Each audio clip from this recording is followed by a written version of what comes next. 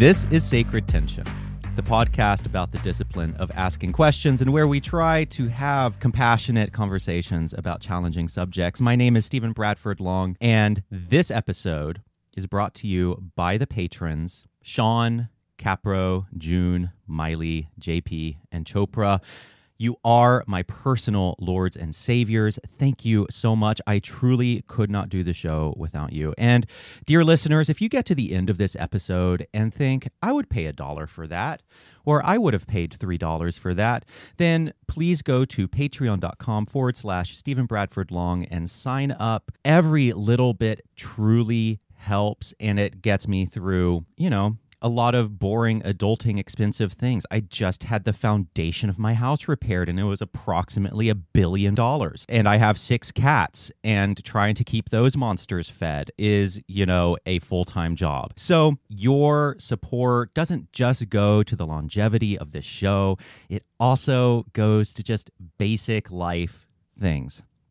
Otherwise, I would have to start an OnlyFans where I eat dog shit, like that scene from Pink Flamingos where Divine just picks up a turd off the road and puts it in her mouth. It would be like that scene over and over and over and over and over again. Do you want that for me? I don't want that for me. So please go to patreon.com/Stephen Bradford Long and sign up for just $1 a month. Also, if you haven't already, please go subscribe to my newsletter. I try to write an article every single week. The article that I'm writing this week is called The Satanic Dichotomy of Indulgence versus Self-Mastery, where I explore kind of the tension between the Satanism of Anton LaVey and the philosophy of Aleister Crowley versus a more restrained and stoic form of Satanism, and how those things can be brought together and united, and how what appears on the surface to be kind of a paradox, an unresolvable paradox, don't actually need to be at odds with each other in how we live our religious lives. So if that's interesting to you, then please sign up and you will get me in your inbox every single week like a cockroach that just will never fucking die. All right, Helen Lewis, welcome to the show. That was a hell of a handbrake turn in the tonal register of that. And first of all, I was like, oh, the little cats. You have to pay money so that the little cats don't die. And yes, I do. Would you like to see one? Here. I'd like to see one. And he's a very fat one. This is Eli. Hello, Eli. Eli is a very handsome cat, although slightly the zoom seems to be kind of washing him out slightly. So he looked like he was radiating a kind of heavenly light. He does not glow of his own accord. Right, okay. He isn't irradiated, yes. All right. Well, tell us some about who you are and what you do. I'm a staff writer from The Atlantic. I wrote a book about feminism called Difficult Women. And most recently, I made a series for the BBC called The New Gurus, which looked at a variety of spheres from wellness to productivity to crypto. And what united them all really was that they weren't just something, they weren't just a sort of, a sector, but they had a philosophy behind them. That's really what we were looking at. And the fact, crypto has a very specific set of beliefs behind it. Wellness has a particular set of beliefs behind it.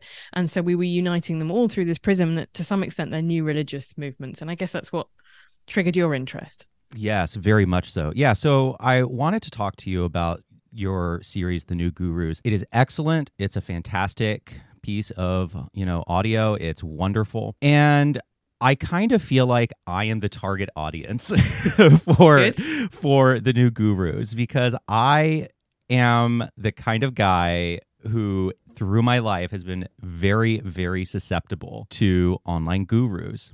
I've just been that kind of person who has always been drawn to, figures who can tell me what to do, or figures who can kind of offer me some guidance in life. And it's been a kind of a lifelong journey of figuring out why that is. Why do I have this thing inside of me that is really drawn towards guru figures? So that's really interesting to me, because most people who are in your position, I would say, wouldn't want to say that, right? They would reject that characterization. They would find that was like as if I was saying something offensive about them, right? The idea that because they would hear it as me saying you're gullible, which is not what I'm saying at all, right? But that's how very few, and it's key to some of the gurus that we looked at, is that they present their audience as independent thinkers, people who are not sheeple, they're not trapped in the matrix, whatever it might be. They are They are, kind of incredibly intelligent people who weigh the evidence, which, as obviously in many cases is true, but they are also kind of spiritual seekers at the same time. And also, this is a very confession about my social circle, because my social circle is journalists. Journalists really pride themselves on basically hating everybody and disrespecting everybody and not having any gurus. Now, this is not always true. We don't always live up to those principles, but the kind of my idea about the role of the journalist is it is the boy in the emperor's new clothes, right? Everyone else is going, what a lovely coat, and you're going, I could see his dick. And that's the kind of self-perception that most people that I know have, right? That they would hate that characterization themselves. So I'm interested that you self-describe like that. That's really fascinating to me. Yeah, I mean, I am very much not in those circles, I guess. And yeah, that's interesting, because I think a general response to the past two documentaries you've done, actually, the New Gurus and then the previous one you did about the Church of Social Justice, which was about whether or not sort of particularly left-wing social movements. I looked a little bit at the right and at QAnon, but I mean, essentially what people would call quote unquote wokery. Did it have a kind of was it a religious replacement for some people, or did they see it and talk about it in quasi-religious terms? A very contentious subject, because again, that is thrown as an insult at people, as if we're saying that they're kind of fundamentalists. Whereas what I was trying to say is that most of us have a search for meaning in our lives. And for some people that comes from a traditional religious faith, from some people that comes from a political ideology, and it all started off with someone asking me whether or not I was raised Catholic, whether or not feminism had replaced Catholicism in my life, which kind of gets, I thought was not a ridiculous thing to ask. It was really interesting to me. Do you want to become part of a congregation, whatever that, where you're all there for the same purpose that is talked about in, not just materialist terms, but in slightly spiritual terms? That was an interesting challenge to me, one that I wanted to think about more. Yeah, and I think a lot of the response to that documentary, the social justice one, especially on places like Reddit, was, how dare she, this is so banal, comparing social justice to religion. And there is this sense of offense, because the assumption is if you're calling something a religion, then that must mean it is bad or wrong, or people are wrong to do it. And I didn't have that reaction at all, because I guess I have a very expansive view of religion. As someone who's a minister of the Satanic Temple, social justice is literally my religion, or it's literally an integral part of it. And so to me, when the question is asked, is social justice a religion? For me, the answer is obviously yes, of course.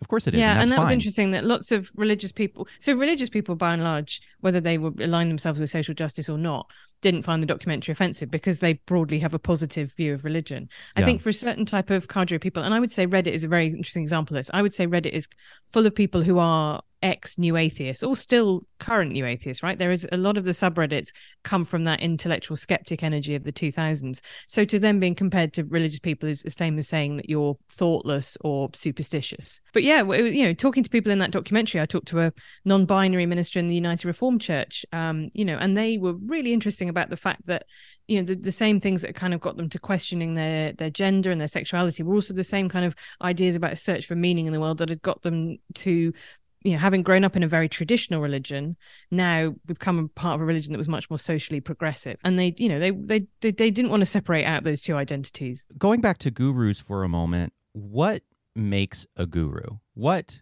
qualifies as a guru in your mind? Well, for me, it was really about charismatic individuals who were offering, not exactly maybe salvation, but, offering a sort of path for people.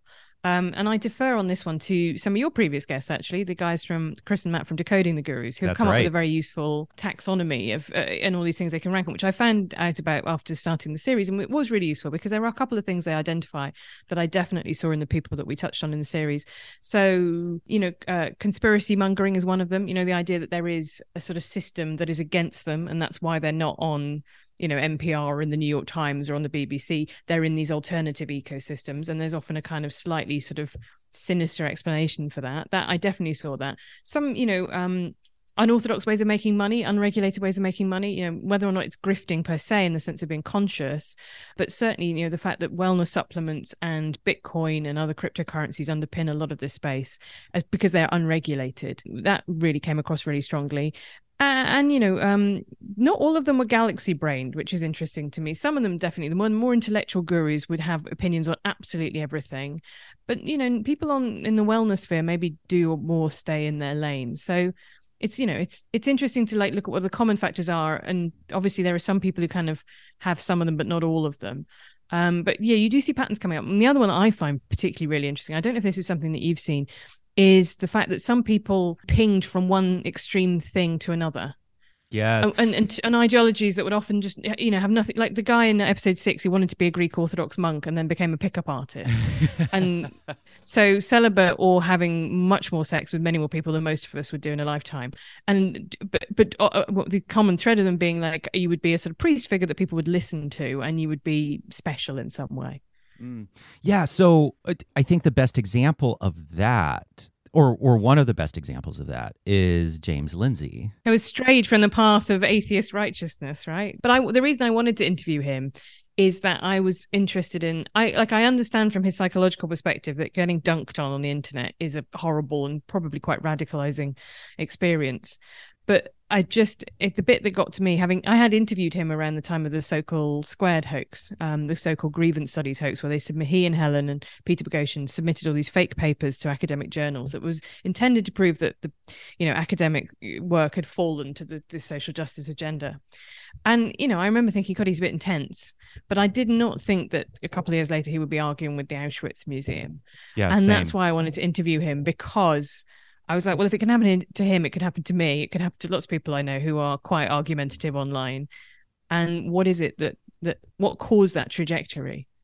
What role does canceling play in this? Because so I have had my own personal run-ins with being trashed online and on Twitter, and I am just like the most non-controversial person. I would rather chew off my own arm than have an argument with someone. And so for me, it was like this deeply awful, radicalizing experience. And I had to fight really hard not to become how do I even want to say it? A Brett Weinstein kind of person, an Eric Weinstein, Brett Weinstein kind of figure. If listeners don't know who that is, count your blessings. You're not on the internet, and that's a beautiful thing. Yeah, you've in some ways won this test. But I know what you mean. And then that was what I focused on in episode 5, the intellectual dark web, because for all that I think lots of their claims about the idea that there is a kind of, totalitarian system of control and the press and the elites are all against you, because actually there's an incredibly thriving contrarian ecosphere and a right-wing ecosphere too. But there is definitely a left liberal ecosystem particularly in the legacy press, particularly in America, which is so polarized. The press is either very firmly left or right. There's not a great deal in the middle. That, if you do run smack bang into that, it can suddenly feel like polite society has kind of excluded you.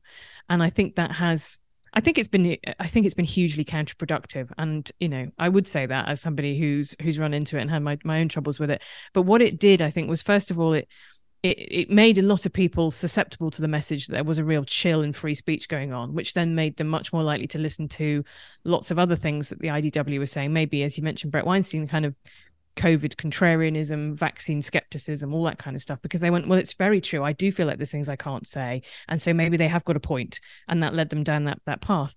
And the other thing it did that I think really backfired is it created a kind of kinship among the cancelled. Yes. They had all been through this incredibly traumatic experience together. And it's interesting, this comes up a lot when I talk to people, and people might go, why is everyone always going on about being cancelled? And it's because for everybody who's been through it, it is a really bizarre and profound experience. It's harrowing. Yeah. And it's almost one that you can't really explain to other people who haven't been through it. So I'm sure to normal people on the outside, it feels like everyone's incredibly self-indulgent. But it is like having all survived the same very small localized war. And if you were like your five buddy veterans all from the war, and this was the time you got together and talked about these experiences that no one else understood, that's a profoundly bonding experience. And so I think it had two different effects that were both, for the left, actually in the long term, really backfired on them. Yeah. And, there are just times when, especially more as the intellectual dark web, quote unquote, kind of aged, I started to get this creepy feeling of like, oh, if the Unabomber was canceled on Twitter, these guys would have him on to interview him. Oh no, they would. You know? Well, maybe not post the bombing, but definitely during the period when he's in the weird cabin sending Absolutely. out, Yeah. strange letters. Visionary. Like, well, yeah. They would be like, oh, this guy is a visionary, brilliant, ecological thinker. We need to have him on the show, and everyone hates him. And that was the experience that I had of the for lack of a better term, cancellation, just giving you tunnel vision. And because it's like the pain of it is so fierce and so hard to describe, and suddenly you're in this small club of weird compatriots, but the problem is that some of those compatriots aren't great. Yeah, but I keep thinking about the fact that the word ostracism comes from the ancient Greek, right? Ostraka, which was the idea that everybody could they'd write your name on a tablet, on a clay tablet, and then that was it. You got cast out of the city, and it was designed to be actually in some respects a worse punishment than death, because you could die quite honorably, but this was the idea that you would have to live with your shame forever, and and just profoundly carry that weight around with you. It was designed to be deliberately horrible. And so I think we've kind of had to, the bit that always annoyed me about it was the fact that people would inflict this terrible punishment but insist that either it was sort of righteous or that actually it wasn't a punishment at all. And I think that was a failure to confront people's own feelings of, well, for people who had felt powerless in their lives, this was suddenly a huge power to be able to wield. And I think lots of them really enjoyed that and maybe didn't use that responsibly. But you're right that, you can't tell the story of the intellectual dark web without telling the story of Twitter and pylons and, and also the way that Twitter interacted with journalism. So it began to feel that there was a one way of thinking that was the right way on Twitter and that was reflected in liberal publications. And for all that it's, you might say it's some very wealthy and decent people moaning about their lives, it did have really profound repercussions, particularly through American cultural life, and still does, I think. I particularly on COVID regulations, right? The fact that actually so many of those people who had been cancelled for other reasons all glommed onto COVID contrarianism and anti-masking mandates, anti-vaccination.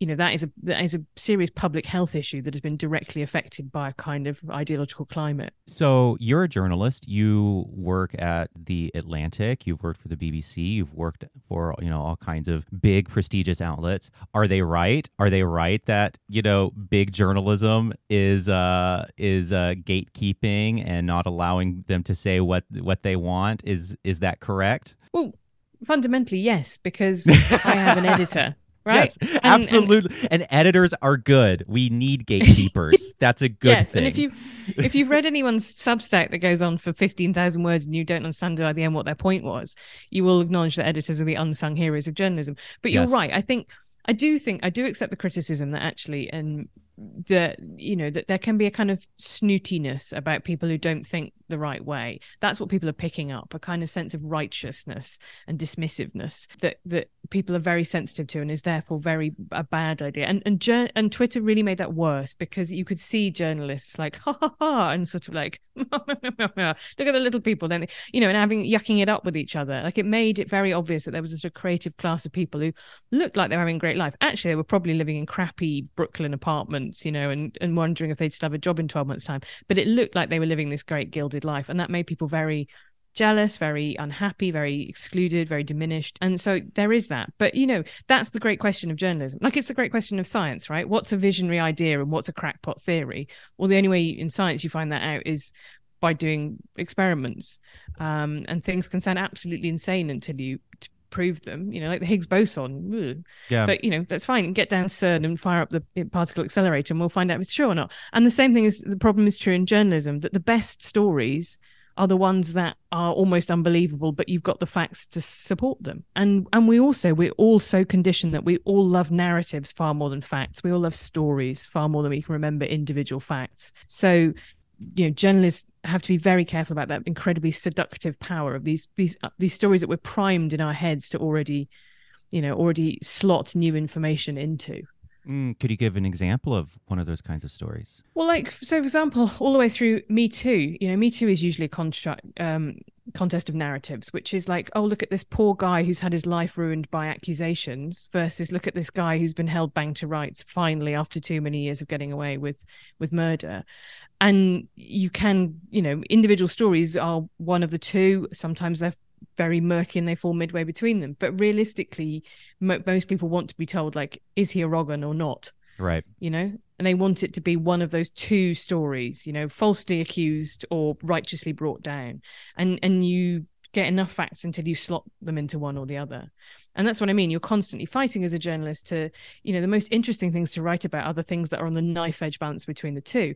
I'm not saying this is of equal import, but like I've been writing about Prince Harry's memoir, and Prince Harry is both at the same time very privileged, slightly narcissistic, self-involved, and also has some genuine and sometimes over-eggs his arguments, but at the same time has some incredibly compelling arguments about the press and the cozy relationship they have with the British royal family and the outrages of the tabloid press during the 90s and the thousands when they were invading people's privacy that are correct fundamentally. But people want it to be like savage Prince Harry takes down the monarchy, or narcissist Prince Harry moans from his gilded California pad, right? And it's like kind of a bit of both, like a little from column A, a little from column B. That's the constant line that you're walking in. I think good journalism about difficult subjects. Listening to you talk about journalism and how what some people online and intellectual dark web types. I just realized that we haven't defined intellectual dark web. We'll get there. Neither have they, so it's neither have they. So we are in. We are I can on give the brand. little précis, which is that Yes. It was came up with by Eric Weinstein, right, who was a venture capitalist, and it was then kind of immortalized in a 2018 New York Times feature by Barry Weiss, who's now an independent Substacker. And the idea was that they were all heterodox. They had all had to either walk out of the academy or publishing or the mainstream in some way because they'd got views, whether that was on Western civilization, gender, race, climate change, that they were, and the paradigm that they all sort of see themselves as is, Galileo saying to the church, I'm sorry, but the earth goes around the sun. And it's really interesting. I've been writing this book on genius, so I've been reading all the biographies of Galileo. And Galileo, interesting enough, for all that he was, tortured by the Inquisition, died in his own bed. Yep. Because he was incredibly good at not annoying the Inquisition and stayed alive when, like, lots of people during that time got burned at the stake. So he was a very careful, skilled politician about what he knew, which I don't think is really part of the story. And often, just as often, people who come up with a crazy theory that the establishment laughs at, quite often those people are insane. Like you're not always Galileo, it turns out. So, but anyway, this was their self-image. So, sometimes you're the guy who thinks that, aliens are communicating through you and you have to wear tinfoil on your head. And sometimes you've come up with the heliocentric universe.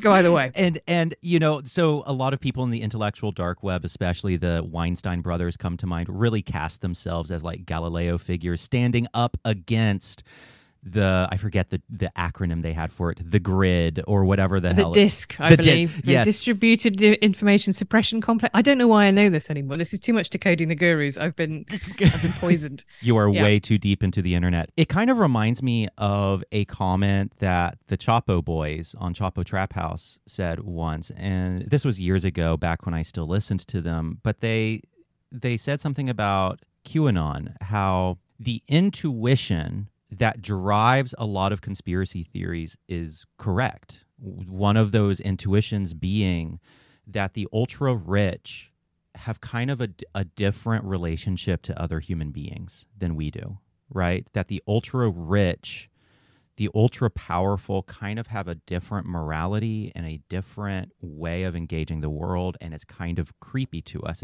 It makes us uncomfortable.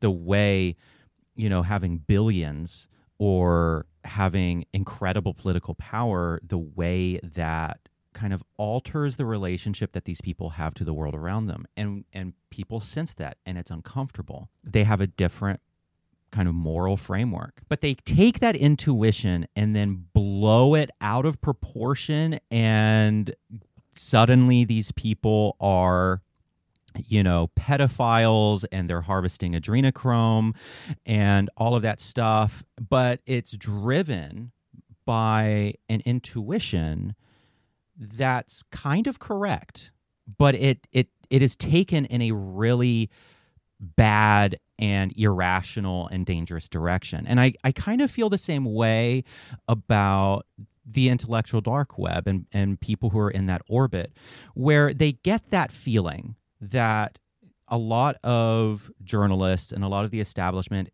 can be a bit snooty, and that's annoying. But then they take that intuition, they take that feeling, and it turns into this gigantic conspiracy. And next thing you know, they are denying the efficacy of COVID vaccines.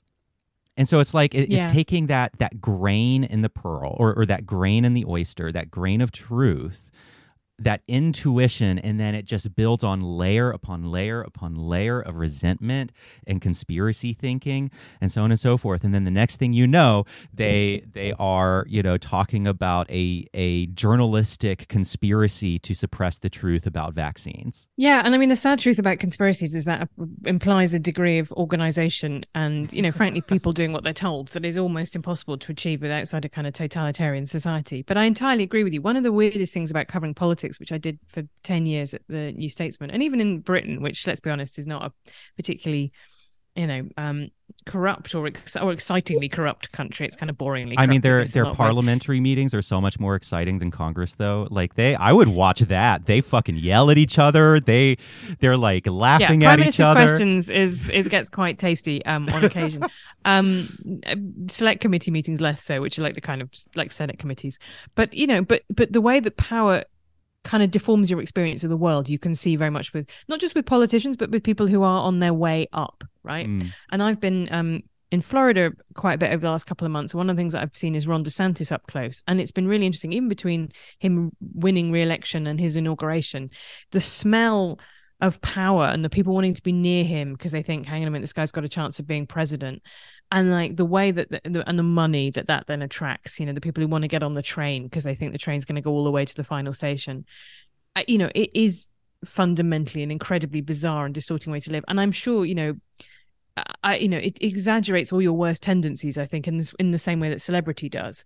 I'm sure that Elon Musk has become more and more unusual as fewer and fewer people have said no to him. And more people have said, oh my God, you're so amazing. And every interaction he has is with somebody who wants something out of him. That is a very fundamentally poisonous way to live. And I think people have kind of identified that distorting power. But I also feel that about Will, who we talked to in episode 2, the wellness episode, who is the one who practices urine therapy. Yes. I don't know if you I've listened to the whole thing twice. Yes. Okay. Well, you'll know lovely Will. But I was really interested because he's an anti-vaxxer, which he came through the wellness route to kind of get there. But his foundational experiences are, feeling that food is kind of full of rubbish in the US. I would say he has a good point on that, right? Correct. Like, food regulation in the US is not great. There are lots of things on sale where you're like, what is this food? Is this actually technically food? I mean, I love it. It tastes great, but objectively, its relationship to nutrition is tenuous at best. And also the fact that he was gay bashed essentially and then offered pills instead of real therapy, and that is an experience of lots of people going through the healthcare system in America, right? It's like, here's the medicine to fix you, when actually what really you need is something much more holistic. And so that was appealing to me too, because I felt like he had identified two problems that I think is fundamentally true. The American pharma system is constructed for profit rather than for the benefit of its users. And that American consumer regulation is allowing lots of stuff to be put in your body that's probably not good for you. And the output of that was vaccine skepticism. And I hope that would help a lot of people who still think in a very mainstream trust kind of way to understand, actually, if you'd had those inputs, maybe you'd end up with that output too. And I think it's really helpful to understand that. And it's also kind of very funny to me to come to the conclusion that, what are the things you could do to increase uptake of vaccines, just fundamentally change Americans' relationship with their healthcare system. Well, that's a nice, easy answer I've come up with for that one. You'll be pleased to know. No, I think that's right, though. The kind of imperative for empathy, and what I saw you do in this documentary was kind of try to empathize even with people that you really, really, really disagreed with, like Will Blunderfield, or even more challenging, the pickup artist guys. And empathy doesn't necessarily mean a condoning of their actions, but it's just like getting into their headspace. Sometimes we walk away from empathy with a darker image of who they are. Sometimes empathy does not lead us to, a moral, an acceptance of their behavior. Sometimes it's the opposite. But you do try to explore what drives people and what are the motivations and like the emotional motivations behind it. And I wish more people did that, especially in the incredibly polarized environment in the United States. I think it's tough though, isn't it? Because you have to walk the line, and you're talking. You what you said earlier, I think, is really true about not just interviewing people who are bats. Oh, I can see another one of your cats. That's yes, very exciting. That's Lilith. Hello, Lilith. Have they all got biblical names? Not all of them. 2 of them have biblical names, and then the rest don't. Yeah. Okay. Yep. We'll revisit this later. But what was I? Oh yeah, about empathy. Yes. So there is obviously a kind of clout chasing or click chasing where you just go and interview people who are very controversial. And I was very critical of Lex Friedman interviewing Kanye West, right, when he was several steps down the road of having already said extraordinarily conspiratorial and anti-Semitic things, because I was like, what makes you think that he's on hour 3 he's going to kind of break down and give you some explanation for this that's going to make this all make sense? He's obviously in the middle of a bipolar episode, and doesn't have that kind of insight into his own behavior. So really what's the point of this other than lots of people are going to watch your YouTube channel? But the opposite side of that is doing it for the BBC was really good from that reason. So the BBC has a duty, it's called due impartiality. So the fact is you do have to represent all sides of the argument, but you are allowed to give different weight to them depending on how good they are. So we went through, it means that you can speak to someone who is anti-vax, but you do then have to give the facts about, and I talked about the fact that before we had the measles vaccine, whatever it is, several million people a year were dying of measles. And that is just we have that some things are now proved and true. And the BBC made this ruling on climate change a couple of years ago, right? There was no longer a debate. Anthropogenic climate change was obvious and was happening, and the weight of scientific consensus was now behind it. So you're right, like that, and that's one of the reasons that every time I talk to Americans, and which I do a lot because I work for American magazines, I kind of sing the praises of the BBC because it means you have to have those difficult conversations. And the other thing you have to do is if you're doing an interview with someone, you cannot do a softball interview with them. You have to put the challenge questions to them. That's how they refer to them, the challenge questions. So I have to say to James, Lindsay, people who I say to them, you are arguing on the internet with the Auschwitz Memorial. Some people will say that's crazy behavior. It obviously, you don't think it's crazy or you wouldn't be doing it. What's your reasoning for it, right? But you can't just tiptoe around the difficult subjects. You have to confront them, but you have to find a way of asking people about them that gives them the chance to respond. And maybe they have some very good explanation. And in James's case, his explanation was that he'd tried to be nice on Twitter and conciliatory and have these discussions with people, and it had sort of driven him crazy. So he decided that actually people needed to see that someone could really kind of wade in and smack them with a cricket bat. And like it was a very conscious choice to be that much more combative Twitter persona. And I thought, I don't agree with you, but like and now at least I understand why you're doing what you're doing. What you think you're doing, right? So I did screenwriting for a bit, and one of the things I always say is no villain thinks they're a villain. They always think they're a hero in another story. And so James's self-perception is somebody who sees these incredibly terrible things happening in the world and is a righteous warrior against them. And you see that lots of people have that self-perception. And if you genuinely thought the things that were happening in the world that he thinks are happening, this sort of global takeover by the World Economic Forum, then you would feel the duty to be a whistleblower about them too, I'm guessing, right? So you have to follow the steps back in the logic to work out how he got to the only bit that you see, the tip of the iceberg that you see that seems impossible to understand. Yeah, it sounds like what you're advocating for is like a complex empathy where it isn't just a simple empathy. It's an empathy that requires hard questions and not necessarily condoning everything that you come across and not just sitting there being like, oh, I understand. Yes, that makes sense. But a much more complex form of empathy that ultimately helps us understand where people are coming from. And also acknowledging that you're not coming from this place of total objectivity, the view from nowhere. You're coming from your own cultural, historical, national background, right? And one of the conversations I had with Peter McCormack in the episode about Bitcoin was he was like, you only see the negative stuff. You know, that's what journalists do. They only see the negative stuff about cryptocurrency. Well, let's revisit this in 10 years' time when it's come to its full potential. And, you know, there are, you know, the people who thought the first Beatles record was crap and that the internet would never take off, for whatever reasons it was. That you have to be very honest about the fact that you're giving your best possible assessment, but you're not claiming, you know, you're not sitting in this ultimate position of authority and judgment on people. Okay, so speaking of the challenge questions, Jordan Peterson. Yes, I'm familiar with his work. You are familiar with his work. Speaking of which, I made a terrible life choice and recently purchased the ABC. You got it. I got it. The ABC of mad poems about kids. Yes. Okay. Wow. I'm just going to read one real fast so people can you read me the one where the last line is "Where the hell was Christian God"? Yes, that was the one that's my favorite one. That's my favorite one too. Okay, here we go. This is for F. Frederick was sadly flawed after he was madly pawed by his neighbor, deeply awed. Where the hell was Christian God? I ever think about, honestly, it took me, I mean, I would say, because I think my sort of bullshit radar is relatively well developed at this point. The things that sound too good to be true or too perfect or too weird, I always assume that they're not true. I was like, that's obviously not real though, is it? No, that's not. Jordan Peterson hasn't written a book of children's rhymes, the majority of which appear to be about child sexual abuse. That would be incredibly tasteless and weird. And then I was like, oh my God, it's on Amazon. Yes, it is on Amazon, and it was an impulse buy. I couldn't stop myself. It was a bad financial choice. I regret that decision.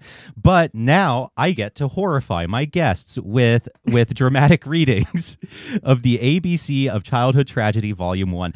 It's the Volume 1 part that I find most disturbing. Threatens more volumes to come. How many more there could be? It's very sinister. I did a Christmas quiz for the podcast Blocked and Reported, and one of them was like trying to guess which one the fake one was out of, and I had to write my own Jordan Peterson childhood rhyme, which I can't remember was. I was sort of like Sarah sucked on lollipops. By 18, she was sucking cops. Oh, if only her loving dad hadn't made her so damn sad, or something like that. I was like, yeah, that kind of fits with the weird theme of it all. But unfortunately, they were very good, and they clocked that wasn't the real one. I don't know how. Maybe because the meter was too good. That's what I tell myself. It was simply too good as poetry. I'm fascinated by Jordan Peterson, to the chagrin of most people in my life, including my audience. And you did a notorious interview with him that has like 60 million views on YouTube. And it's just for an hour and a half. I listened to the whole thing when I was at work the other day. And he was just like needlessly irascible, just pointlessly combative and irascible. And so as someone who has spent that quality time with him for an hour and a half, what is the appeal in your mind of figures like Jordan Peterson? Because he is famous for a reason. And I think, and all of these gurus are famous for a reason. That's Velma behind me, by the way. Another cat. So the Scooby-Doo theme, the God theme. Yes, indeed. One of the things that I continually find myself telling my fellow lefties is that we ignore the fame of these people to our peril, right? We need to understand why people like Jordan Peterson are so powerful, are so famous. What need are they filling? And if we ignore that, we do so at our peril because they're famous for a reason. People say Jordan Peterson has changed their lives for a reason. So what do you think that reason is? I think there are a couple of different things. I think one, he is just an incredibly compelling speaker. I think his rise coincides with YouTube as a kind of massive vehicle. And there was just hundreds and hundreds of hours of his lectures on YouTube. So if you got into him and you found him interesting, you could go and really like have an incredibly deep relationship with him and his content. These were all the lectures about things like Jungian symbolism and the Lion King, and also about, kind of the Bible and the work he was doing in Maps of Meaning essentially was about kind of meta stories in human culture. And, I'm a bit, I think I feel a bit about it like I feel about sort of Yuval Harari or someone like that. It feels a bit like pre-chewed versions of, Joseph Campbell's The Theory with 1,000 Faces or whatever it might be, or Jung or Freud themselves. And like, that's fine. Everybody's going to have an entry point to that. And actually, but it felt very sciencey or thinky, right, while actually being very eloquently delivered and quite easy to digest. So I think there was that point about it. The other thing I would say is if you consume him only through the 12 Rules for Life book, which sold 2 million copies, the first volume of that, it's not, and now the glorious white race arises and we smite the unbeliever, right? It's all very middle of the road, really. There's I think some very dodgy evolutionary psychology in there and some socially conservative attitudes about gender. The book itself is to a kind of somebody who's not massively steeped in cultural war arguments or intellectual debates about race and gender or whatever it might be. It's full of stuff like don't interrupt kids when they're skateboarding, always pet a cat when you see one in the street, tidy your room, all this sort of stuff that's really kind of, and the overall message is one that's about responsibility. And actually that's the bit of him that I like and I sort of approve. I've been reading up a lot about Andrew Tate, the hugely misogynistic influencer, and what he's preaching basically is a kind of what I think of as the Grand Theft Auto lifestyle, right? It's like hoes and cars and like I'm going to sit around in my living room with my sword collection. It's a sort of 13-year-old's idea of what it would be like to be a man, like how cool it would be to be a man. And so Jordan Peterson was kind of countercultural in that sense, right? In which he was like, have you thought about settling down with your childhood sweetheart and staying married forever? And, having a job and a stable responsibility and washing yourself and all that sort of stuff. So I think that bit appealed to a lot of people. That's the good side of him.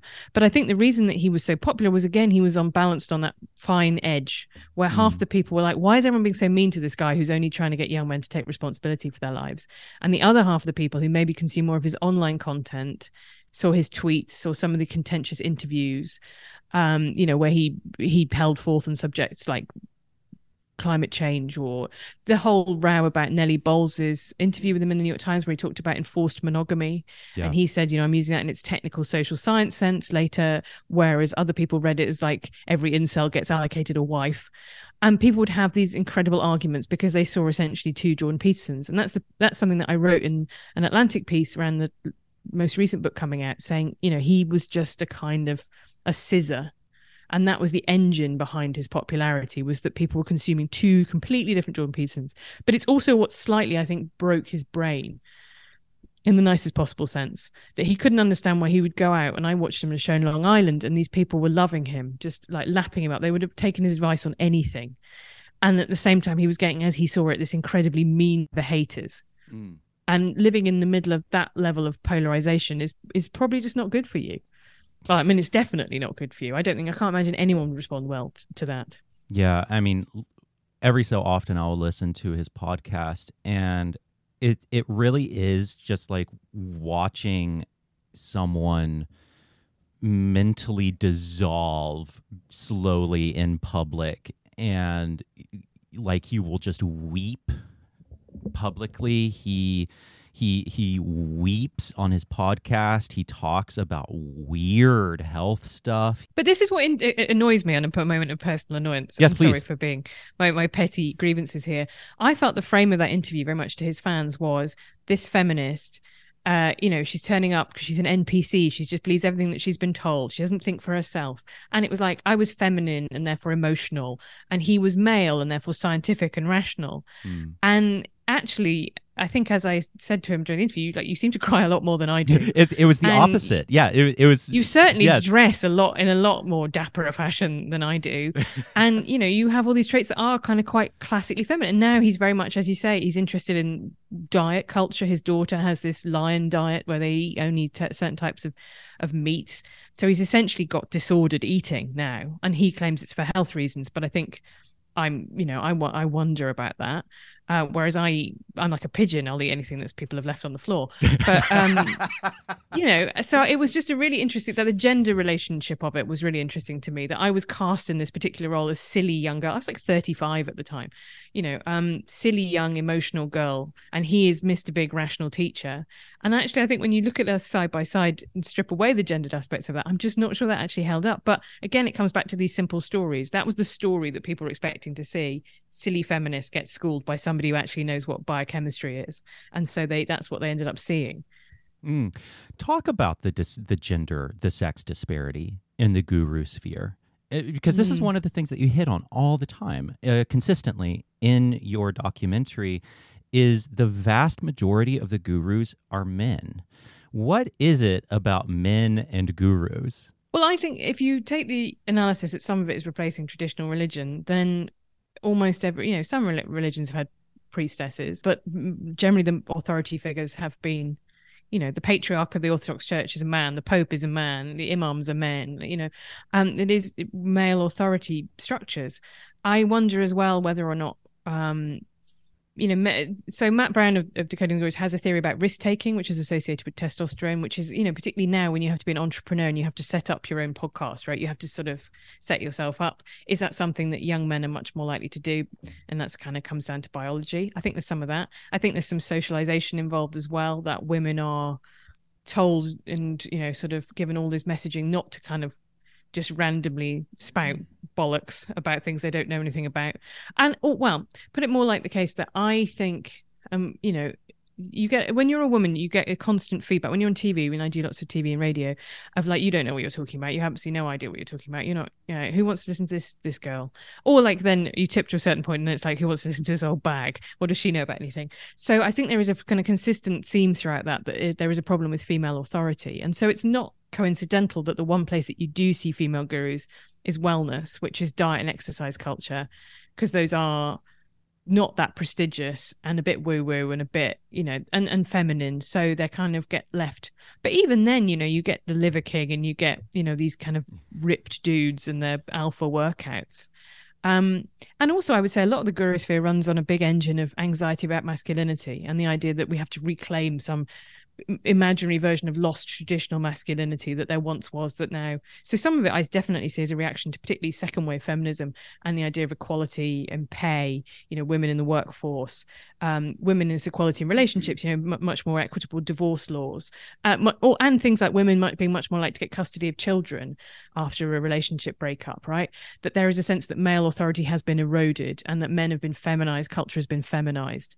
And again, to come back to the conspiracy theory point, a lot of that does rest on foundations of truth, in the sense that in both the US and the UK, women now make up the majority of undergraduates at universities, and actually the majority of taught postgraduates too. It's only research degrees and PhDs that are male dominated. So you have these, more and more educated women who are therefore getting jobs, and often women are, you find this thing where more men are kind of brilliant but with terrible social skills.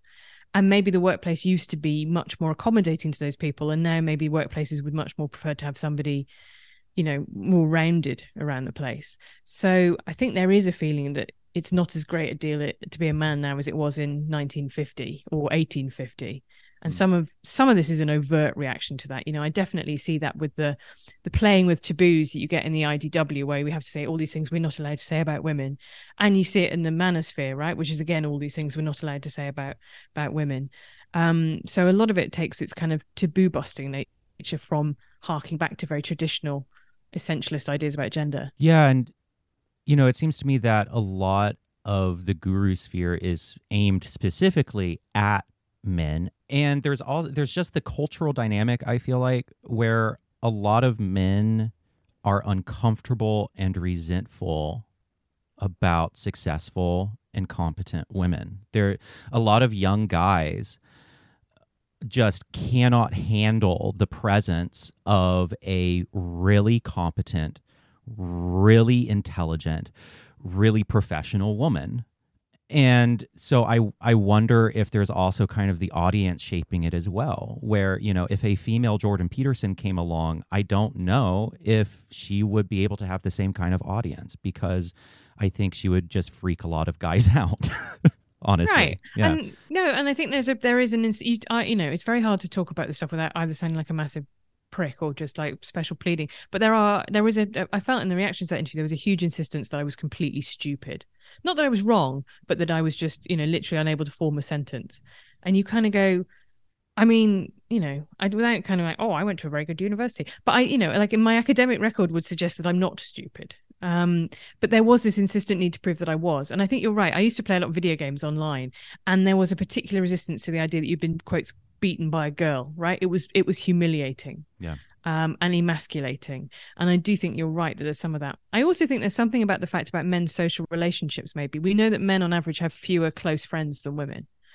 And I wonder if you get with some guys, particularly if they're young, they haven't got very good social skills yet, they don't feel particularly, they feel awkward, they don't feel particularly good at making friends, that gurus become a sort of substitute friend to them, maybe father figure, but also maybe a friendship network that they feel. And also because so much of the way that those communities are constructed is about seeing yourself as a kind of a group, like particularly you guys against the world, that gives them a sense of belonging and companionship, that they, it's an easier to access that through their smartphone or their computer than it is by doing it in real life, particularly if the girls their age, I'm talking about like teenage boys, seem to be way ahead in terms of their kind of social relationships.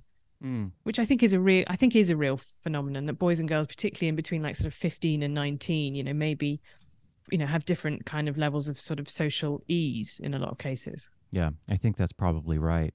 Well, in the last few minutes here, do you have any questions that you'd like to ask me? I do.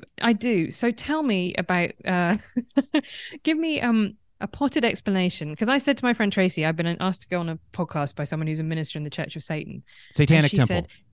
Satanic Temple, yes. Sorry. Yep. And I get it right. But her question exactly was that the like goat sacrificing Satanists, or was it the cool atheist trolley Satanists? And I said, we'll find out. But I'm interested in your personal journey.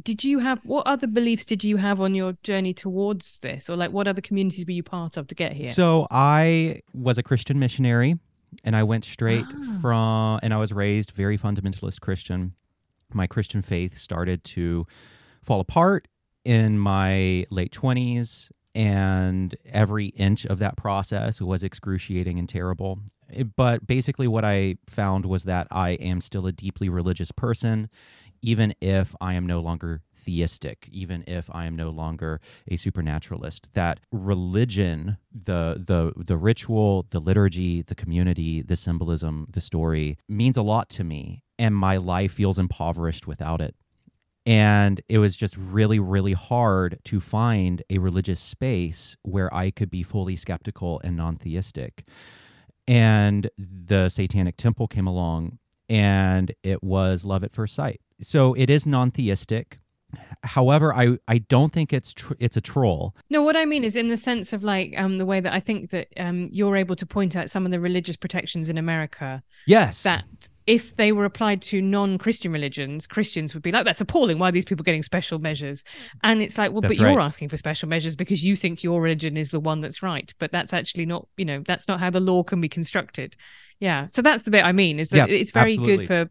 I think I saw an interview on Fox News with a guy being like, I want to have after school satanic lessons. And, if you can have after school evangelical lessons that teach girls to be ashamed of their bodies and that boys that masturbation is a sin, then why can't I teach them about, Satan? Yeah, that was Lucian Greaves, who's the co-founder, and he's a regular guest on the show. And, so I'm a minister of Satan. And so my life, and I serve on Ordination Council, which is, oversees the ordination program. So my life is very much internal to the temple and the religious life. And so I don't even really think about or touch the political sphere of the Satanic Temple. I'm involved in cultivating the community, the body of ministers, and all that. And it is very much a religious thing for me. And so, I see religion and atheism as a false binary. I think that religion and atheism 100% can go together. And I don't think that I would have been able to move on from theistic belief if I did not have the option of a non-theistic religion. So it's kind of like for me, it's kind of like a harm reduction thing, and it's very self-aware. It's very self-aware that this is made up, but it gives me a profound sense of meaning and value. And I'm okay with that. And it's okay if other people don't relate to that. So, we have a whole set of tenets. We have 7 tenets. We have communities. It just brings me a lot of joy.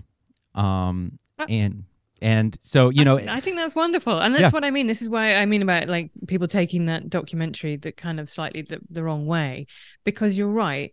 The sense of community and meaning that you can get from religion, if you don't find it in religion, you might look for it in other places that are actually worse places to look for it. And so I'm all in favor of people trying to build social structures that give people some of the same joy that they get from church without having to, as you say, subscribe to moral codes that were written 3,000 years ago and are no longer kind of fit for purpose. If I argue that they weren't ever, but you know what I mean? Like that you don't have to take all this baggage along with you when you're trying to have these profound experiences that enrich your life. So it's been an education. Thank you very much for having me. I'm so glad. Yes, it's been lovely. I'm so grateful for your time, and I'm aware that you need to move on. So that is it for this show. Helen Lewis, thank you so much for joining me. Where can people find you online? You can find my writing at The Atlantic, and you can find The New Gurus on BBC Sounds or wherever you get your podcasts. Beautiful. The music is by 11D7. The theme song is Wild. You can find it on iTunes, Spotify, or wherever you listen to music. The show is written, produced, and edited by me, Stephen Bradford Long, and it is supported by my patrons at patreon.com/Stephen Bradford Long. And as always, hail Satan, and thanks for listening.